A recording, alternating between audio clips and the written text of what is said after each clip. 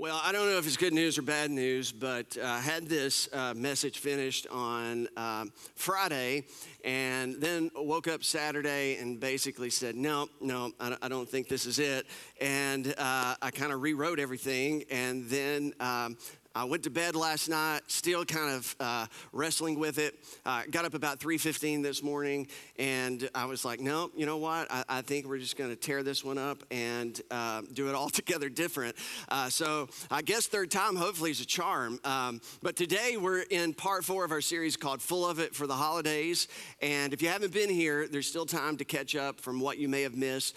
We're talking about how to make this season truly wonderful. And not only this season wonderful, but how to make all the seasons of our life wonderful despite what those seasons may look like, what they may sound like, and what they may feel like. And we've been talking about if you want to make the season wonderful, then be grateful. That gratitude is this powerful thing, that it fixes our mind on the goodness of God. It focuses our heart on the goodness of God. And when we choose to be grateful, it puts us in alignment with God. And when we're in alignment with God and we're grateful to God and we're taking inventory of all the goodness that's in our lives, it really does begin to make the season wonderful. And then we talked about if you want to make the season wonderful, just be faithful. Choose to trust God and choose to believe that the God who makes the promise is going to be the God who keeps the promise no matter what. And then last week we talked about if you want the season to be wonderful, then you've got to choose to be peaceful. You've got to step towards peace. You got to decide to cultivate peace, to protect peace, to act in the interest of peace, to let the peace of Christ rule in your heart. And when that happens, you'll have peace with God, you'll have peace with others, and you'll have peace with yourself. But today I want to talk about something that we all want, but it doesn't come easy to a lot of us. Yet it's possible for all of us, no matter what our current reality may be. And today I want us to talk about joy. Joy is the thing that someone said it adds both texture and flavor to life. It really does. It makes life exciting. It makes life worth the living. In many ways, it puts life into life itself. Joy is the unrivaled alternative to misery.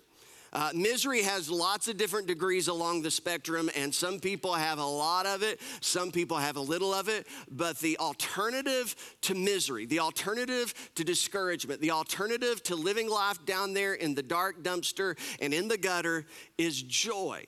Joy is a gladness. It's a gladness of the soul. It's a gladness that transcends the details of our life. There can be joy when you don't feel so well physically. There can be joy when things aren't so well financially. You can have joy when things aren't so well culturally.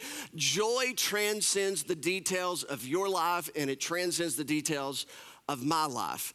The Proverbs talks about how joy is what turns life from a famine to a feast. You can either choose to go through life and it be as if you're in the middle of a famine.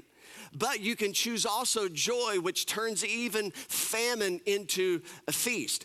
Joy has the power to fan your passion and to cultivate your motivation. Joy is what makes us resilient when we're able to roll with the punches in life, when we're able to face life head on. Joy is a posture of the soul. It's an attitude of the heart. It's a framework of the mind. That's what joy is. It's a posture of the soul. It's an attitude of the heart. It's a framework of the mind through which you and I, we interpret the world around us. Joy is how we interpret not only our past, our present, but it's also how we look to the future. Joy, ultimately, it's connected to many things, but today I want to talk about how joy is ultimately connected to our beliefs and our thoughts and our ideas about God, who He is and what He's like, and specifically how He feels about you and how He feels about me. At the end of the day, you can kind of get everything else in alignment. You can get all your other ducks in a row, and you can do everything that you can do in order to make joy possible. But ultimately, joy begins. The headwaters of joy is ultimately connected to our beliefs and our ideas and our thoughts about God, who He is, what He's like, and how He feels about me, how He feels about you, and how He feels about the world. And that's why when you talk about joy, you also have to talk about Christmas, because joy and Christmas are inextricably connected to one another. You can't separate the message and the meaning of Christmas apart from joy. Now, when you go back to the Old Testament, and a lot of us, we don't think of joy as being one of the characteristics of the Old Testament scripture, but when the Old Testament prophets, when they would often speak about the future, and specifically the arrival of Christmas, they would often associate the arrival of Christmas or the advent of the Messiah, the coming of the Savior, with joy. And one in particular who did this over and over again was Isaiah the prophet.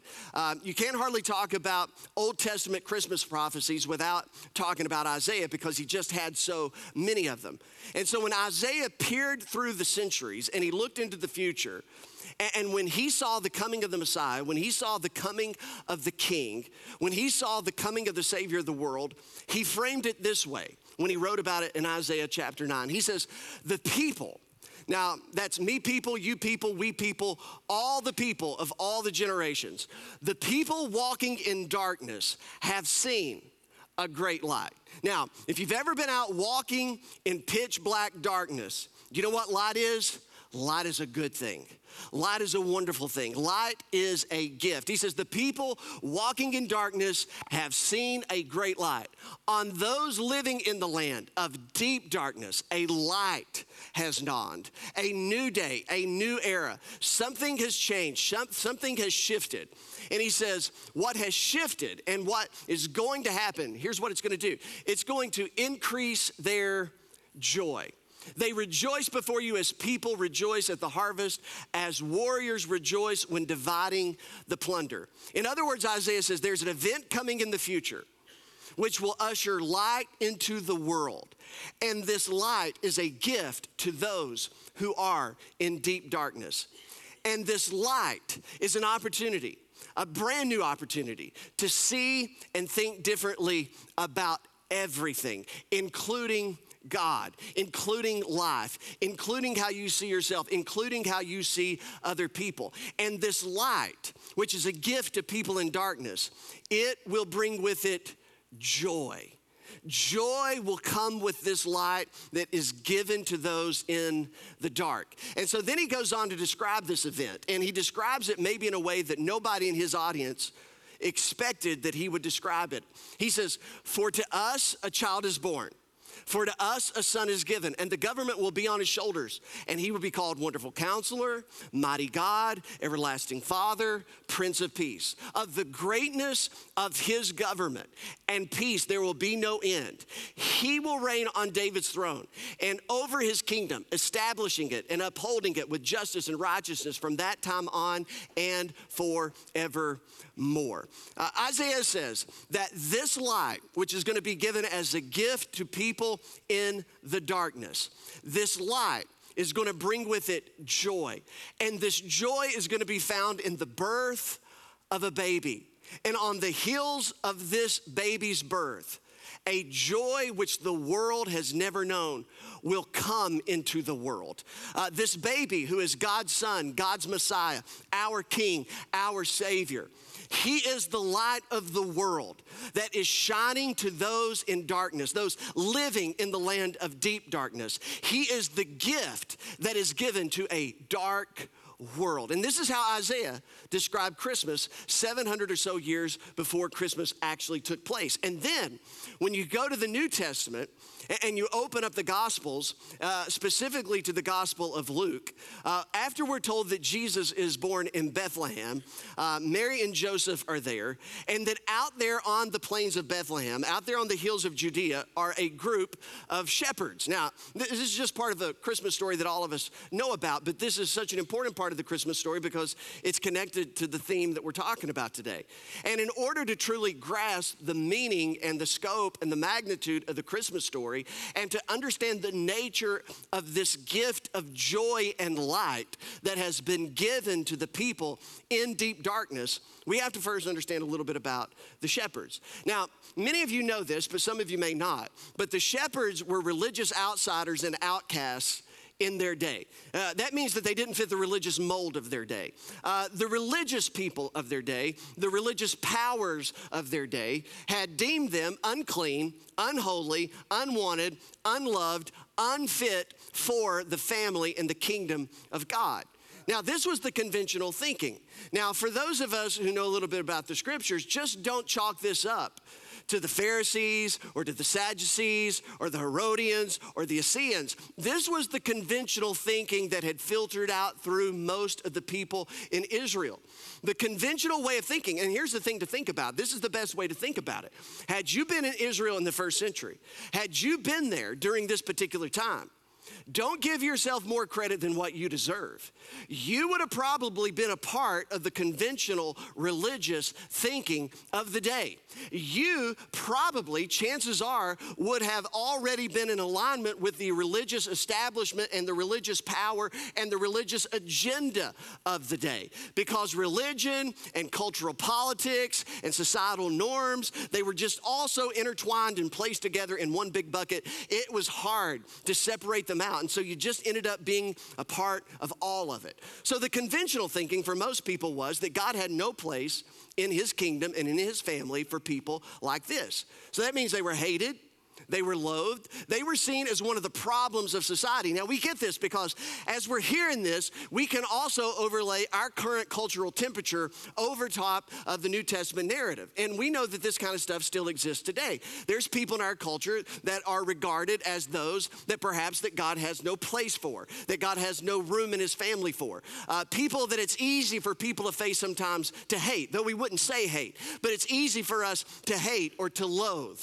We see them as the problems or the pestilence of society. They are the ones taking everything to hell in a handbasket.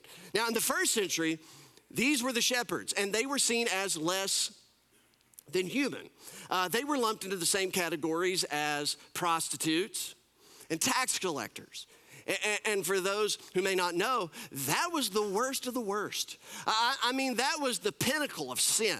Prostitution, tax collecting, shepherds, and a few other handful of things. That was like the worst that you could be. That's the worst thing you could possibly do. So these shepherds, they were deprived of certain civil rights in their day. They weren't allowed to sell milk. They weren't allowed to sell wool, because if you purchased milk or wool from them, it would be assumed that if that product had been sold to you by a shepherd, it must have been stolen to begin with. So you might be in custody of stolen property. So they weren't allowed to participate in the economy of the day. They weren't allowed to testify in court, whether on their behalf or somebody else's behalf. So they were stripped of those particular civil rights. They had been excommunicated from the temple. They weren't allowed to make sacrifices. And in that system, if you're not allowed to make sacrifices, then guess what? You have no covering for your sin. You have no forgiveness for your sin. You can have no right standing with God. You have to continue to live in your sin. And you're told, hey, that's your destiny, that's your lot, that's who you are. And everybody else, they just tried to stay away. Yet, when the Messiah is born, when the King, the Savior of the world is born, the very first group of people that receives the news about Christmas, it wasn't the priests in Jerusalem. It wasn't the Sanhedrin court. It wasn't the religious scholars or the religious lawyers. It wasn't the religious political zealots of the day. It wasn't the aristocracy of Jerusalem. It wasn't the movers and shakers. It wasn't the power brokers. It wasn't the influencers of the day. But the very first people that God chose to share the news of Christmas with were these shepherds. And so you know the story. The shepherds are out there taking care of their flock by night. And then all of a sudden, an angel appears to them. And it says, the angel said to them, do not be afraid. I bring you good news that will cause great joy. Just not joy, but great joy for just not a few people, just not some of the people, but for all the people. Because today in the town of David, a Savior has been born to you. To you, to who? The shepherds. The angel's talking in personal terms. This is a personal message to the shepherds, but not only to the shepherds, but to all the people. I bring you good news of great joy for all the people, because today in the town of David, a Savior has been born to you. He is the Messiah. He is the Lord. So Christmas was first announced to a group of outcasts, a group of outsiders, a group of people who were too unclean and too unholy to go to the temple of God, to offer a sacrifice to God. These irreligious, immoral, top of the pyramid sinners were the first to hear the good news of Christmas. This is a group of shepherds bruised by religion. I don't know if any of you have ever been rejected by a church, rejected by Christians, told that you didn't belong, told that you weren't good enough. I don't know if any of you have ever walked in when you were kind of in the gutter of your life, you were walking in the darkness of that season, and you walk into a church and everybody just looks at you like, what are you doing here? You're not supposed to be here. You don't look like us. You don't dress like us. You don't talk like us. You don't know what we know. You can't quote what we quote. You don't know our songs. I don't know if you've ever been there. I don't know if anybody's ever pulled you aside and kind of talked to you like, hey, listen, this is not for you. And until you get your life in order, until you do this, until you do that, you know, you're just gonna have to stay away. And for some of us, it's not hardly possible for us to think about something like that happening. But it happens all the time. I hear stories about that all. I'm sure some of you hear stories about that all the time. This is a group of shepherds that have been bruised by religion. And probably to a certain extent, they've been broken by life. And the angel shows up and says, I give you good news. A group of people who aren't used to good news. Good news that will cause great joy. And it will cause great joy when you understand the implications of the good news. When you learn the scope of the good news. When you learn just how good the good news is, it's going to lead to great joy. It was a message of inclusion. From the very beginning, the story of Christmas, the message of Christmas was a message of inclusion. And from the very beginning, what we see happening in the Gospels, we see God tearing down walls that have been built by religion and by society and by culture.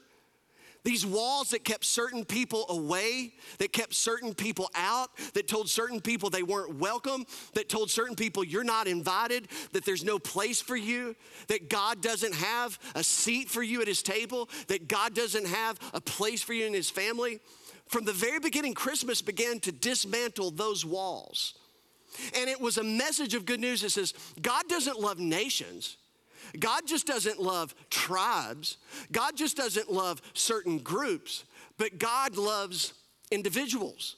And God loves all individuals without any exceptions and without any exemptions. God loves the world and every single person in the world with a love that says it doesn't matter who you are and it doesn't matter what you've done. I love you. And I'm inviting you in. A love that says, I love you with a no strings attached, unconditional, undeserved, unearned kind of love that is free of charge to you. That there's nothing you have to do. There's no hoops you have to jump through, no ropes you have to climb over in order to have this love because you already have this love. It is good news. That God loves you no matter who, no matter what. He loves you. He knows you by name. He knows your story. He knows your past. He knows your present. He knows your future. And he loves you anyway. It was good news that would cause great joy for all the people. And that's the reason you can't separate Christmas from joy. So that's Luke. But then when you circle back to Matthew, when he tells the Christmas story, he doesn't begin with shepherds. He doesn't begin with wise men. He doesn't begin with Joseph. He doesn't begin with Mary. He begins with that boring part of the Bible that many of you have skipped over your entire life. Every time you committed to read the New Testament, you got to Matthew 1 and you found out it was just a big long page and a half of begatting. Begat. And it was the genealogy of Jesus. And what's the genealogy of Jesus? It's his 23andMe. It's his family tree. It's his ancestor. You know, this is all the people that came before Jesus. And there's a whole list of them. It's great. You should go home and you should read it. I mean, it's a long thing. And a lot of them you're not going to know, but some of them you can trace down. I just want to give you just a highlight of just a few of them to kind of set the tone for where we're going. In the genealogy of Jesus, I picked 4 women and I picked 4 men just because I want to be equal opportunity. In the genealogy of Jesus, you find people like Tamar, Rahab, Ruth, Bathsheba, Rehoboam, Solomon, Manasseh, and David. And let me just promise you, there's plenty more where these came from. You say, Tamar, who's Tamar? Well, I don't have time to tell you the story, and probably we would have to give a parental guidance warning if we told her entire story. I mean, it is juicy. It is juicy. It is an after 11 type of movie. I mean, it's late night. TBN would have to run it after 12 midnight because, I mean, it's some serious stuff. Tamar's story was one of prostitution, deception, and incest. Now, can we all just agree that's not the best story? I think we can all just we're all on the same page, whether religious or not. I mean, prostitution, deception, incest, sleeping with your father-in-law, a whole bunch of other stuff going on. I mean, that's Tamar. And here she is as one of the great grandmothers of Jesus. I've told you before, Jesus had a lot of hookers as grannies. I mean, there was a lot of people back there in his family tree that had it all messed up. I had a friend, I don't even think this is appropriate, but I'm going to tell you anyway because I'm just quoting and it makes it okay when you quote somebody. He did a series out of this called Ho, Ho, Ho, talking about Tamar, Rahab, and Ruth. And I know, I can't believe it. He shouldn't have done it. And I say that to say pray for him. All right? Don't get mad at me. I didn't make it up. Tamar, and then you got Rahab, who's a prominent prostitute in Jericho. A prominent prostitute. How good do you have to be the best in your field? Some of you'd read the Bible if you'd read it like me. I mean, she was first team All-State in Jericho. I mean, I don't know what she did, but I mean, everybody knew Rahab. Probably, most scholars believe she probably was the CEO and owner of her own brothel. I mean, she probably networked girls throughout Jericho, and here she is as part of the story of Jesus. And then you got Ruth, who was a Moabite, which means that her family ancestry was one of incest. I mean, just constant inbreeding was the beginning of her family line. She was a Moabite. She was on family welfare. And depending on, how you read the story of Ruth, but just at surface level, Ruth kind of falls for this wealthy landowner named Boaz, who's a Jewish guy. And she waits for Boaz to have a few drinks one night. And when he's had a few and he's laying in bed, she decides this is the time I'm going to walk in there and make my play. I'm thinking, well, that's not bad strategy, Ruth. I mean, I feel like you got a good shot. And that's Ruth. And she ends up marrying Boaz, and she becomes part of the family tree. And then there's Bathsheba. And Bathsheba, everybody knows Bathsheba. She slept with King David. And so you got these four ladies that, Matthew strategically makes sure he puts in the story. He doesn't leave them out. It would have been easy to leave them out. It would have been tempting to leave them out. I don't know if any of you have searched your family tree lately, but I did, I got on the kick about maybe 3 years ago or so. And then, after about the fifth prison record of my distant relative, I'm giving this up. I mean, we're just thieves, gamblers, liars, killers. I mean, what happened back there? And, we get embarrassed. It's like, well, I'm not going to tell anybody about that. Matthew says, I want to tell the world where Jesus came from. And then he talks about, Rehoboam, who was one of David's grandsons, who was so stupid and so arrogant that he caused a civil war and caused the kingdom of Israel to split.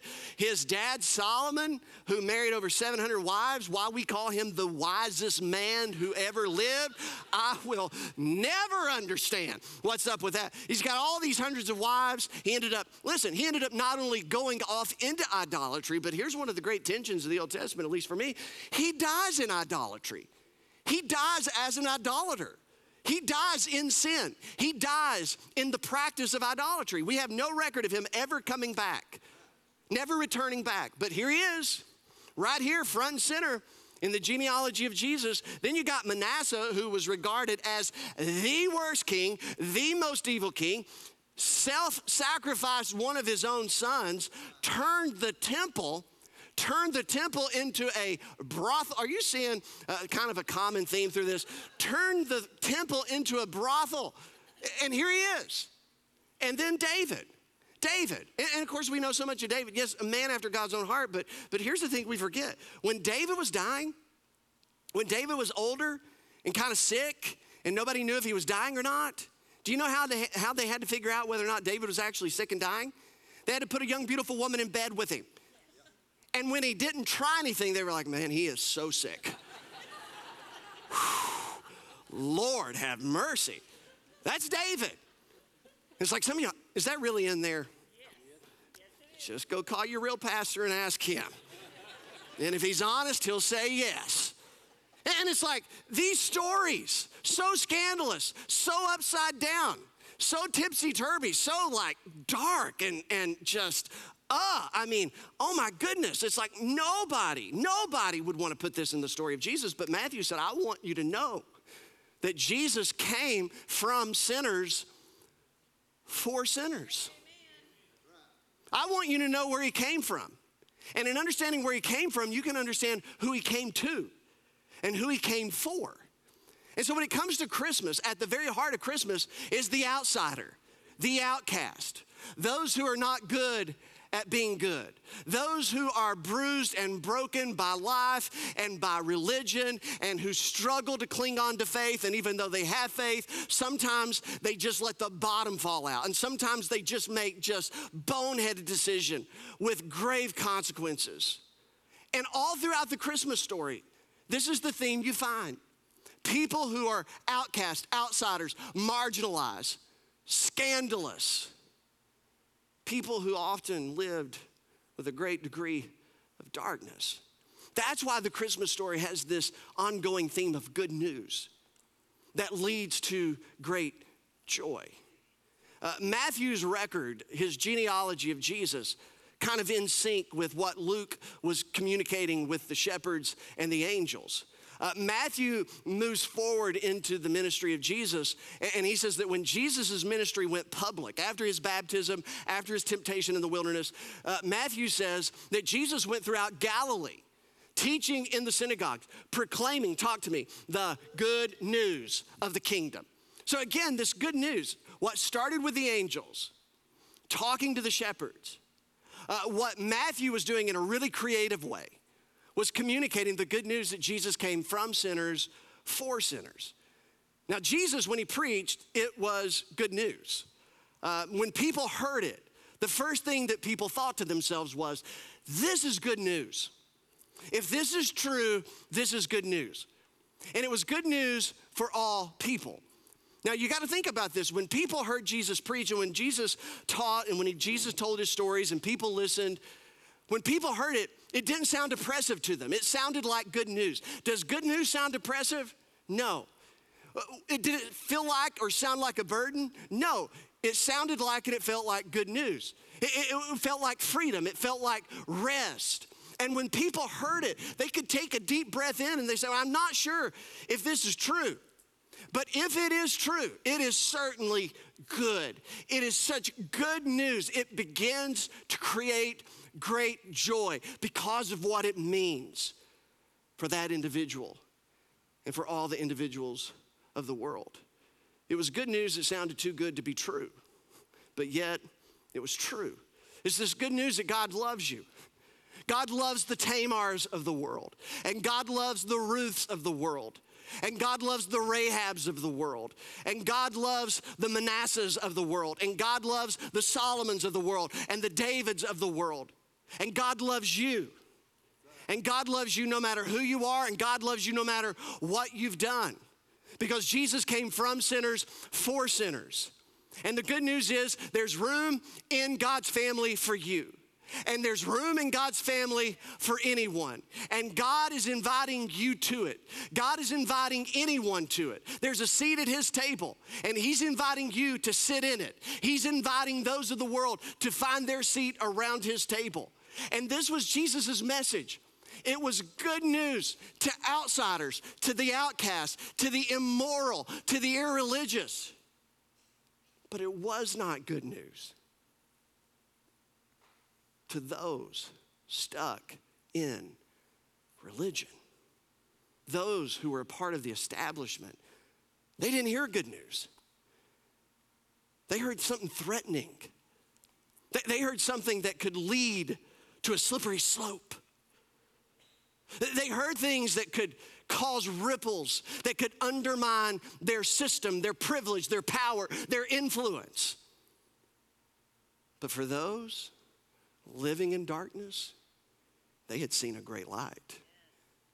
For those who were in deep darkness, joy had come on the other side of this good news.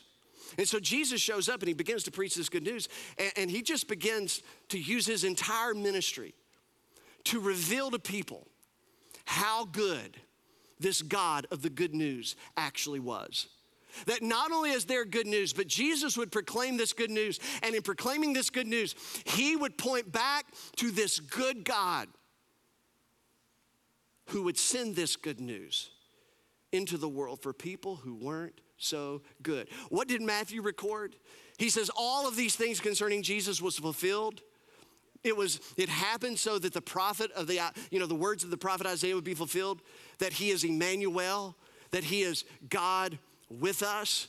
Or as John, as he would do his best to write about, Christmas in his own cosmic way, that in the beginning was the Word, and the Word was with God, and the Word was God. And then when you jump down to verse 14, he says, and the Word became flesh and dwelt among us, and we beheld his glory, the glory of the Logos, the glory of the only begotten from the Father, full of grace and truth. And then he gets to verse 18, and he says, no one has ever seen God, but this one, the only one sent from the Father, is the one who came to reveal him to the world. He is the one who has come to pull back the curtain to help us know who God is, what he's like, and how he feels about us. Because if you want joy, you got to start there. Who is God? What is he like? And how does he feel about me? And it was John there in John 1 who referred to this Logos, referring to God incarnate, God in a body, stepping into the world as this light that was shining into the darkness, and the darkness did not apprehend it. The darkness could not stop it. And so Jesus, he brings light to who God is and what God's like and how God feels about you and how God feels about me and how God feels about all the people of the world. Jesus said, just to set the record straight, when it comes to me, I and the Father, we're one. When people say that Jesus never made claims of divinity, I don't think they've ever read the Gospel of John. They've never read all the places where Jesus would say, before Abraham was, I am. I am the way, the truth, and the life. No one comes to the Father but through me. Over and over again, Jesus would make statements that placed equality between him and his Father. Jesus said, when you've seen me, you've seen the Father. Jesus didn't claim to have the best explanation of God. He claimed to be the best explanation of God. Jesus said, I want to correct your misinterpretations about who God is and what he's like and how he feels about you and how he feels about everybody else. Jesus, in this good news, would say to you and say to me, I don't want you to believe things to be true about God that aren't true about God. Because if you believe things to be true about God that aren't true about God, you'll never have the joy of the good news that came when the light came into the world. A lot of people's idea of God may be yours. Maybe it's the idea of God you grew up with. A lot of people walk around with the idea that God's angry, God's always mad, God's always disappointed, God's always frustrated, God's always irritated, God's always waiting for you to mess up, for me to mess up, so he could just jot it down, so he could just keep the score. Another jot in the column, another jot in the column. I'm gonna get you, my pretty. Just 5 more, just 7 more, just 10 more, always just waiting for God to open up and let all hell break loose. That he's just always up there. And that's kind of the idea. Let a lot of people walk around with God. No wonder they don't want to come to the local church, because they believe in a God who's eager to condemn, eager to judge. A God who may love me, but I'm pretty sure he doesn't like me. But Jesus said, I want to give you good news of great joy, because that's not who God is, and that's not what he's like, and that's not how he feels about you. Jesus came into the world to reveal the Father to the world. You say, what does that mean? It means if your ideas about God don't look like Jesus, you have the wrong ideas about God. If the first place you run is to the Old Testament to figure out what God's like, you have ran to the wrong place. If the first place you run is to the writings of Paul or the writings of John or the writings of Jude to find out what God's like, you have ran to the wrong place. To find out who God is like, you put your eyes squarely on Jesus. You listen to him, you look to him, and then what you see in Jesus gives you the light that you need to read all the other texts, to know who God is, what he's like, and how he actually feels about you. Jesus introduced us to a God who is infinitely loving, infinitely gracious, infinitely merciful, rich in compassion, who's patient, who refuses to condemn, who desires to forgive, who wants nothing more than to win his family back. So how did Jesus teach us all this? Well, I'm going to give these to you really quick. Jesus revealed this to you and to me. This was light coming into the world. This was good news coming into the world that would cause great joy for all people. Jesus showed us what God was like by the stories he told. Jesus told stories about how gracious and how merciful God is. And in those stories, those parables, those illustrations that Jesus would make, he was pulling back the curtain to say, this is who God is, this is what God is like, this is how he feels about you. Some of you know these stories, but one day Jesus told about a shepherd who had 100 sheep. But on one particular day, he looks up and there's only 99 sheep. And one of those sheep wandered away, lost its way, and couldn't find its way back. And when the shepherd could have condemned that lamb and said, just a dumb, stupid lamb, I've told it over and over again, if you wander away, if you lose your way, you're on your own. You're just gonna have to deal with the consequences. But no, he counted his sheep. He found out there was 99. There was one that was missing. And you know what Jesus said the shepherd did? He left the 99. He left all the wealth of the 99. He left all the security of the 99. And it was reckless kind of thing. It was a risk it all, sacrifice it all kind of love that this shepherd had for the one lost lamb. And it made no sense. It was counterintuitive. It didn't make economical sense. It didn't make common sense. Why would you risk 99 to go after one? Because the shepherd was full of goodness and kindness and mercy and grace and love for the one that got away. And Jesus said, if you want to know what your heavenly Father's like, he's like that shepherd. And if you want to know who you are in the story, you're the one that wandered away, lost its way, and couldn't find its way. And when the shepherd goes and finds that lamb and picks it up and brings it back, you know what you call that for that one lost lamb? Good news. You call it good news of great joy. Do you know who it wasn't good news for? The 99 that was never lost, that had never lost its way, that never had to be rescued. Jesus tells a story about some workers. This is one of my favorite. I talk about it all the time. Jesus told some stories about some workers, and this landowner goes out and says, hey, I need some people to work for me. I need to employ some people.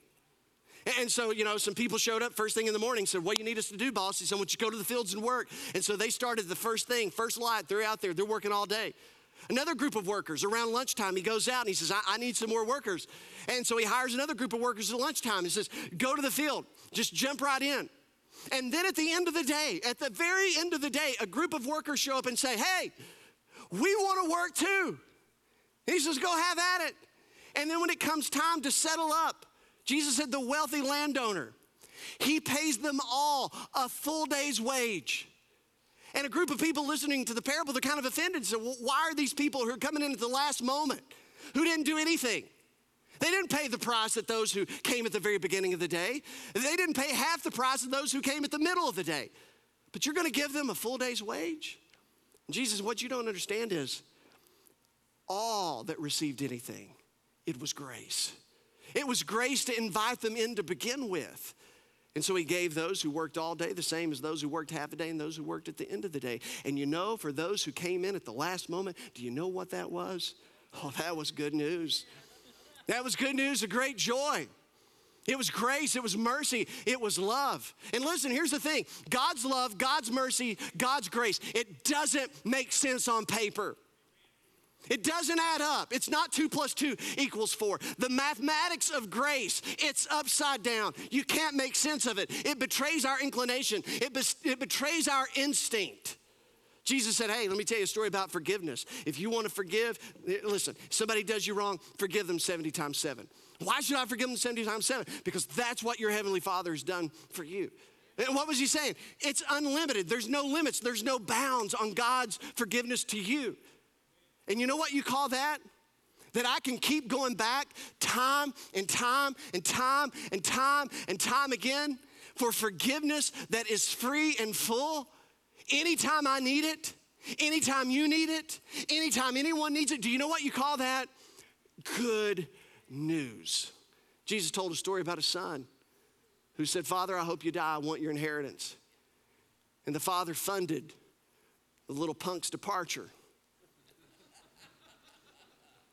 And that little brother, that prodigal, went off. He met up with some Tamars and Rahabs. He went on a bender. He spent all of his inheritance until he woke up in the gutter.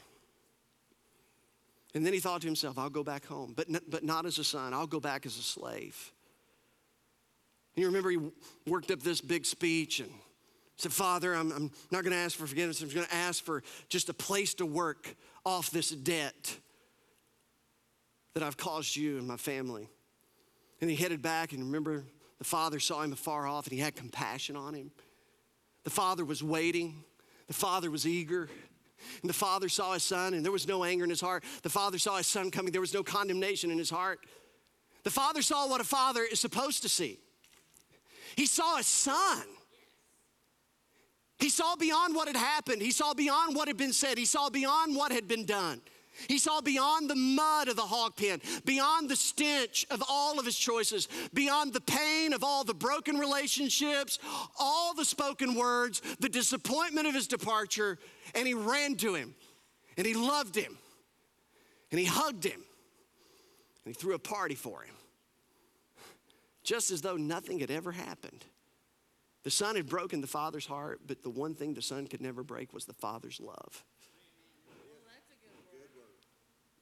And Jesus said, if you ever want to know what God's like, you may wander away and you may spend all that you have and end up in the darkest of places, but light has shined into the world. And it's the good news that you can always, always, always come back home. That you can break the Father's law, but you'll never break your Father's love. And he loves you. And he's not mad at you. And when you come back, there's going to be a party. There's going to be a celebration. It's going to be good news for every prodigal who decides to make that long walk back to the Father's house. To know that when God looks at you, he looks beyond all of the stuff, beyond the mud, beyond the stench, and he sees the one that he loves. Jesus showed us who the Father was by the interactions that he had with people. From a leper that nobody was supposed to come near, nobody was supposed to touch. Lepers who were not supposed to approach religious leaders because they were so holy and so righteous. But when he saw Jesus, lepers felt comfortable approaching him. They were untouchable. They'd been told they're unlovable. They were unclean. They were uninvited. They were unholy. But you know what Jesus does? When the leper asked Jesus, hey, are you willing to make me whole? Do you know what Jesus would do? He would break all religious protocol, all social protocols. He crossed all the religious and social lines, and he touched him, and he healed him. And for that leper, it was unthinkable. And for that leper, that day would be unforgettable. And Jesus said, that's what your heavenly Father's like. He'll touch those no one else wants to touch. He'll embrace those that no one else wants to embrace. Because that's what he is. That's who he is. That's what he's like. There's that centurion, you remember him, who was the symbol of Roman occupation, responsible for so much suffering and so much oppression in Jerusalem and throughout Palestine and really throughout the known world at that particular time. And he comes up to Jesus and says, my servant's sick. You don't have to come to my house, but if you'll just speak the word, I know he'll be healed. And Jesus said, I've not found such great faith like this in all of Israel, but that's not even the best part. Jesus says to all of his followers who are there, who are all Jewish, he says, one day they will come from north, south, east, and west, and they will sit down with Abraham, Isaac, and Jacob in the kingdom of God. And everybody there knew exactly what he was saying, that these Gentile dogs, these unclean, unholy, uninvited Gentiles outside the covenants of promises made to Israel, that they were going to be there in the kingdom and sit down with the patriarchs themselves. And you know what? For Gentiles, you know what you call that? Good news. I could tell you about Matthew, the tax collector, a scum, a traitor, a person who had betrayed his family, betrayed his nation, betrayed his religion in many ways, regarded as a person who had no hope. But Jesus walks up to Matthew one day and says, follow me. You can follow me. You can be with me. Come on. And you know, for Matthew, what you call that? Good news. He was never the same. Gonna give you two more, last two. How about the woman caught in the very act of adultery? Remember her? Every interaction when you read the Gospels, when you're reading these interactions, they're not benign, they're not meaningless. This is Jesus showing us what our Father's like. She was caught in the very act. I mean, can you even imagine that? Drugged to Jesus as he was teaching at the temple, threw her down at the feet of Jesus as he was teaching.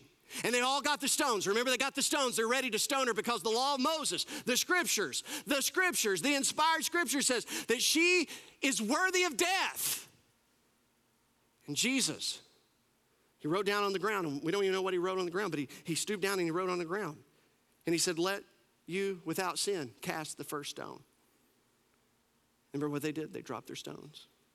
And my favorite part of that story, I'll never forget every time I tell the story, I have to say it this way. There was only one in the crowd that day without a stone. And he was the only one without sin. And once they walked away, he looked at the woman and he says, neither do I condemn you. Go and sin no more. I'm not gonna make you pay for your sins. Because what you don't know yet is I'm going to pay for your sins. And you know what? Neither do I condemn you. You know what that is? That's good news. That's such good news. And then the last one, Luke 23. Jesus is crucified on Golgotha. Two thieves, one on each side. Crowd is mocking Jesus, insulting Jesus.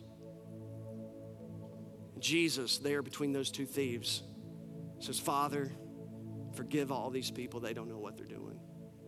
And those two thieves are just taking it all in. And one of those thieves began to mock Jesus and say, if you're so big, if you're so mighty, you saved others, why don't you save yourselves and us? And the other thief, he's listening to his friend. He's paying attention to Jesus. And he speaks up and he says to his friend, this other thief, he said, we're punished justly for what we're getting. We're getting what we deserve, but this man has done nothing wrong. In other words, if heaven's for good people, if it's for people who are moral and keep all the rules, if it's for religious people, if the kingdom of God is for people who get it right, who never screw up, who never fall short, we have no hope because we're getting what we deserve. We have no chance. And in this moment, his only chance, this one thief, he didn't have time to turn over a new leaf. He didn't have time for communion. He didn't have time for baptism. He didn't have time for good works. He didn't have time to make a public declaration of any kind. His only chance was grace and mercy. And he said to Jesus, hey, would you remember me when you come into your kingdom? Would you remember? I have nothing to offer. I have nothing that I can do. And Jesus said, truly, I tell you, you will be with me today in paradise. And in that moment, that thief's past, his worst moments, his worst decisions, his shame, his guilt, his regrets, his missteps, it all gave way to the mercy and the grace of God. And Jesus said, today, you will be with me in paradise. And you know what that is? That's good news. Jesus revealed who the Father was by the stories he told, by the interactions he had, but the last one is the cross. Jesus reveals to us who the Father is at the cross. So if you want to know how God feels about you, just look to the cross. If you want to see how far our sin will go, just look to the cross. But if you want to see how far the Father's love will go for you and for me and for the world, just look to the cross. Because the good news is this: God cares more about who people are than about what people have done. That's good news. The good news is that God cares more about sinners than he does their sin. That's good news. And the good news is that God's capacity to forgive is greater than my capacity to sin. That's good news. That creates great joy for all people. Heavenly Father, our heads are bowed, our eyes are closed. The angel said, I bring you good news of great joy for all the people, because today in the city of David, a Savior has been born, who is Messiah, who is the Lord. Jesus, you preach good news about a Father in heaven who loves us, who gave his Son for us as sacrifice of sin. Good news for those of us who aren't good, to say that we can be good with God, not because of who we are, but because of the light that has come into the darkness. This good news that God loves me unconditionally, without limit, without restraint, a reckless love, a love that doesn't make sense. God, today, remind us that's how we're loved. Remind us that's who you are. And God, may we find joy and freedom and life in that. We are loved by you no matter what. That there's mercy available to us no matter what. In Jesus' name.